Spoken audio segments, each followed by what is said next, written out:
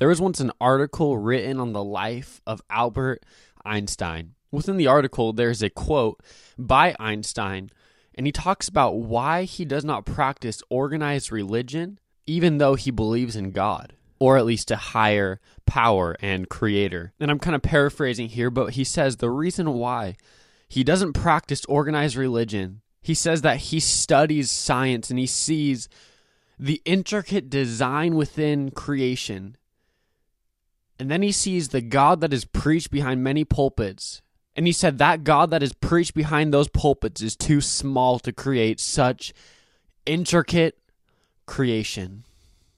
John Piper responded to that article and he said, "Away with the idea that in my ministry I would preach a low view of God." Friends, I hope that our lives will reflect a high view of God, that nobody can walk away from a conversation with us and say that person believes in a small God, a weak God, a lame God. That God that person is saying is weak, is small. May that never be said of us. So I came up with a list of 33 of God's attributes that I pulled from Scripture, and I'm going to list them off to you and also give a verse to back it up, starting with God being the Alpha and the Omega, the first and the last. Revelation 1:8 says, "I am the Alpha and the Omega, says the Lord God, who is and who was and who is to come, the Almighty." The second one is aseity. This is a trippy one to understand. Aseity is a theological term which simply means to have life in yourself. If I were to claim that I have aseity, then I would say that I have life, or I am self-sufficient and self-existent. And this is what's known as an incommunicable attribute, which means God does not share this attribute with other people. But God is holy. He's set apart from his creation, and that he is the only one who can say he has aseity. You'll see a lot more down the line of incommunicable attributes. The contrary would be communicable attribute. I'll point out one of those when we get to it. But aseity, John 5:26 says, "For just as the Father has life in himself, even so he gave to the Son also to have life in himself." Creator, this again is an incommunicable attribute. Genesis 1:1 says, "In the beginning, God created the heavens and the earth." That is a crazy statement. Think about it. We can try very hard, and you can never create. But God can create, and he did. That is insane. He is eternal. Your throne is established from of old. You are from everlasting. That's Psalm 93:2. God has foreknowledge. God knows by his foreknowledge how he is going to providentially work in the future. The Bible says he declares the end from the beginning, and from ancient times things which have not been done, saying, "My purpose will be established, and I will accomplish all my good pleasure." Friends, once again, this is a big God we serve. He is the forgiver of sins. 1 John 1:9-10 says, "If we confess our sins, he is faithful and just," or faithful and righteous, to forgive us our sins and to cleanse us from all unrighteousness. If we say that we have not sinned, we make him a liar, and his word is not in us. God is a forgiving God. He's the giver of life. Romans 11:36 says, "For of him and through him and to him are all things." He is beyond glorious. Exodus 33:20 says, "You cannot see my face, for no man shall see me and live." Psalm 19:1 says that the heavens declare his glory, and the firmament shows his handiwork. He's gracious. Paul asks in 2 Corinthians 12, verses 8-9, for the removal of this thorn in his flesh. And God's response to Paul is, "Paul, my grace is sufficient for you, for my strength is made perfect in weakness."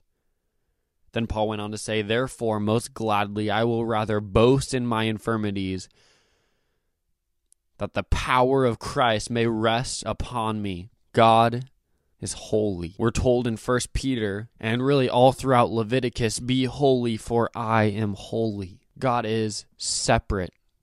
God is other. Isaiah had that vision of Jesus on his throne. We know it's Jesus because Jesus said it was him in the book of John. But Isaiah sees this glorious vision of Yahweh high and lifted up. And there's seraphim flying around him. And there's seraphim flying around the Lord, proclaiming the words. Do you remember what they are? Holy, holy, holy. This is one that I can stop and talk about forever. God is unsearchable. He's other. Romans 11:33, Paul talks about how unsearchable are your judgments. Who can give him counsel? No one. God is unlike everything we know. You know, back to when the seraphim said, holy, holy, holy, in the Hebrew literature, what they would do to emphasize a point, much like when we want to emphasize a point, we put an exclamation mark. When someone writes holy exclamation mark, we can read it and go, holy. But in the Hebrew writings, instead of putting an exclamation mark, they did something a little different. They would re-say a point.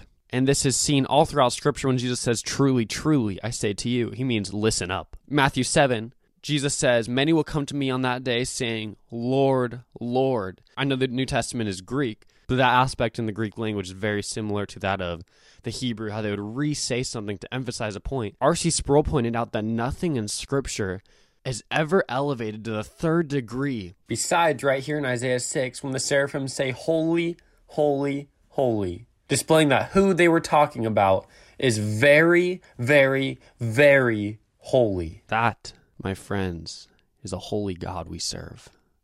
We're getting a little sidetracked here, but I love how it goes on to say, and the posts of the temple began to shake. R.C. Sproul also said about that part, God is so holy, inanimate objects like the posts have enough sense to shake in the presence of God. Woo-hoo-hoo! That is good. Very true. I guess I just got to make another podcast on the holiness of God in the future. In the meantime, go read R.C. Sproul's book. Go listen to his sermons. Paul Washer has a great one on the holiness of God. It's just called The Holiness of God. But moving on, immutability. God is immutable. He does not change. Malachi 3:6 says, for I am the Lord, I do not change. That's straight up. Don't need to add to that. Not going to question it. God is infinite. There is no limit to God, no limit to his attributes. They are all eternal and endless. 1 Kings 8:27 says, but will God indeed dwell on the earth? Behold, heaven and the heaven of heavens cannot contain you. God is a jealous God. We hear the word jealous and we think, it's not okay for us to be jealous. Why is it okay for God to be jealous? There's a difference between us being jealous and when God is jealous. The difference is we don't deserve the thing we're jealous for, but God does. God is perfectly righteous in his jealousy. Exodus 34:14 says, for you shall not worship any other God, for the Lord, whose name is jealous, is a jealous God.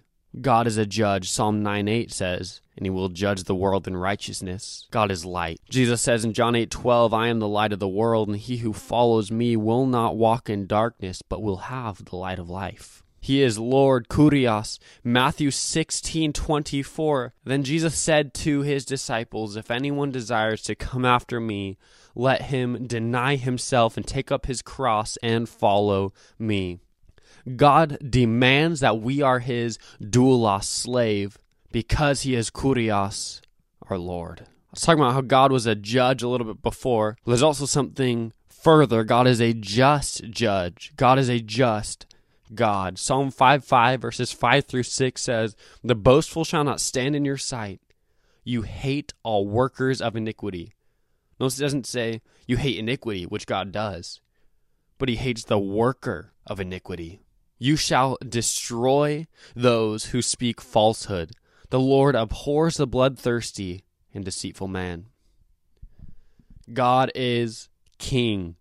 In fact, he is King of kings. Revelation 19:16 says, and he has on his robe, talking about Jesus, on his thigh a name written, King of kings and Lord of lords. God is love. God doesn't just do loving things, but rather He is love. 1 John 4:8. He who does not love does not know God, for God is love. And like I was talking about earlier about the incommunicable attribute, the next one, merciful, is a communicable attribute. We can be merciful to people. We can show partiality towards others. Definitely not on the same level as God. Our mercies are not new every morning. So understand that even the communicable attributes of God have a sense of incommunicability, if that's a word, to them, because we cannot perfectly display what it means to be mercy or to be merciful, because there are times when we are not, but God is never not merciful to his people. Lamentations 3:22 through 23 says, "The steadfast love of the Lord never ceases, and his mercies never come to an end. They are new every morning. Great is your faithfulness." Thank you, Lord. Wow. God is omnipotent. Omnipotent simply means all powerful. Revelation 19:6 says, "Alleluia, for the Lord God omnipotent reigns." God is all powerful. Back to that whole idea of God being a big God. Let this be known, God is all powerful. Unless we're talking about something that contradicts the holy character of God, such as sin, it is bad theology to say the phrase, God cannot do, fill in the blank. Adding on to omnipotent, God is omnipresent. Psalm 139, verses 7 through 8, the psalmist says, "Where can I go from your spirit? Or where can I flee from your presence? If I ascended into heaven, you're there. If I make my bed in Sheol, behold, you are there." Friends, you cannot escape the omnipresence of God. God is omniscient. He knows all things. Psalm 147 verse 5 says, "Great is our Lord and mighty in power. His understanding is infinite." God is the receiver of worship. Psalms 150 verse 6 says, "Let everything that has breath praise the Lord." And then remember that repetition thing in Hebrew. It says again, praise the Lord. Let me read that again. "Let everything that has breath praise the Lord. Praise the Lord." There is a point the psalmist wants you to understand. Praise the Lord. God is our Redeemer.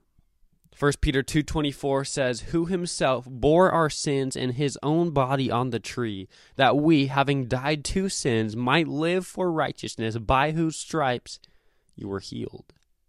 God is a rock. That does not mean God is a literal rock, but it means he's a firm foundation. He is something that shall not be moved. Kind of goes along with his immutability. But Psalm 18:2 says, "The Lord is my rock and my fortress, and my deliverer, my God, my strength, in whom I will trust. He is my shield and the horn of my salvation, my stronghold." God is your defender. Friends, God is your defender. God is a shepherd. Psalm 23:1 says, "The Lord is my shepherd, I shall not want." That verse gets so overlooked. So often we hear Psalm 23 recited and it falls flat because we think in our minds, I already know what it says. I don't need to listen. But listen up. I'm going to say it again. "The Lord is my shepherd, I shall not want." You know what that's saying? Be satisfied in God.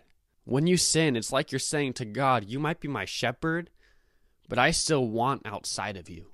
God is sovereign. He is the ruler. He is the king. He is the sustainer of all things. Psalm 103 verse 19 says, "The Lord has established his throne in the heaven, and his kingdom rules over all." All. You know what that word means? It means all. Someone once brilliantly said, "There is not a square inch in the universe which Christ does not cry, mine." We're almost done here. God is transcendent. Isaiah 55 verses 8 through 9 says, "For my thoughts are not your thoughts, nor are your ways my ways, says the Lord. For as the heavens are higher than the earth, so are my ways higher than your ways, and my thoughts than your thoughts." God is transcendent. Simply means he is outside. For analogy, I know it falls short. We are inside of a house. Imagine the whole world is inside of a house. God is outside the house. And his ways, his sovereign plan is beyond understanding. God is outside. God is completely other. It goes along with his holiness. He is transcendent. Transcends time, transcends everything we know. God is truthful. Numbers 23:19 says, God is not a man that he should lie, nor a son of man that he should repent. Has he said and he will not do it? Or has he spoken and will he not make it good? So many of these we think to be good attributes, and then we hear one of them, and this one kind of makes us stumble for a little bit. The next one that I'm about to read, because God is just, and because God is a judge, and because he is holy, and because he is righteous, and even good, and even love, this one must exist. God is a God of wrath. Ephesians 5 verses 5 through 6 says, For this you know, that no fornicator, unclean person, no covetous man who is an idolater has any inheritance in the kingdom of Christ and God. Let no one deceive you with empty words, for because of these things the wrath of God comes upon the sons of disobedience. God will punish those who are not in Christ. God's wrath abides on those who are not in Christ. One that goes along with his holiness, if you want to get the personal name for God, the covenant-keeping name for God would be Yahweh. I am. And God said to Moses, I am who I am. And he said, Thus you shall say to the children of Israel, I am has sent me to you. What does that mean? I am, yes. Yes, God is. A.W. Tozer said everything that God is and all that he is in himself. There you have it. The eternal, triune God who does not change, who is holy, who is love, who is not just loving but is love, who is good, wrathful, a just judge, a shepherd, sovereign, the rock, redeemer, the receiver of worship, our righteousness. He is omniscient, the one who is omnipresent, the one who is omnipotent, the one who is merciful, love, the King of kings, the one whom we do not make Lord, but is Lord, is the God whom I proclaim to you. This is the God, the big God.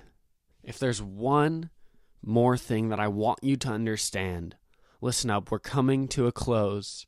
God is unsearchable, but knowable. And this was made possible through the person and work of Jesus Christ. So many of these attributes are the scariest thing in the world if you are not in Christ. Listen, God is good. He must punish sin. And like we saw in Psalm 5:5, not just sin, but the sinner. God is faithful. That means he's faithful to his word when he says he will punish sin. But listen, if you are in Christ, all these attributes are delightful. Because you can read the same attribute, that God is faithful. And just as that means he will be faithful to his word to punish the sinner, that means he will be faithful to his word when he says there is no condemnation for those who are in Christ. There's no losing your salvation, friends. Go out and share the attributes of God. Proclaim the attributes of God until the world walks away from the conversation that you have with it, saying to you that God whom you proclaim is a big God.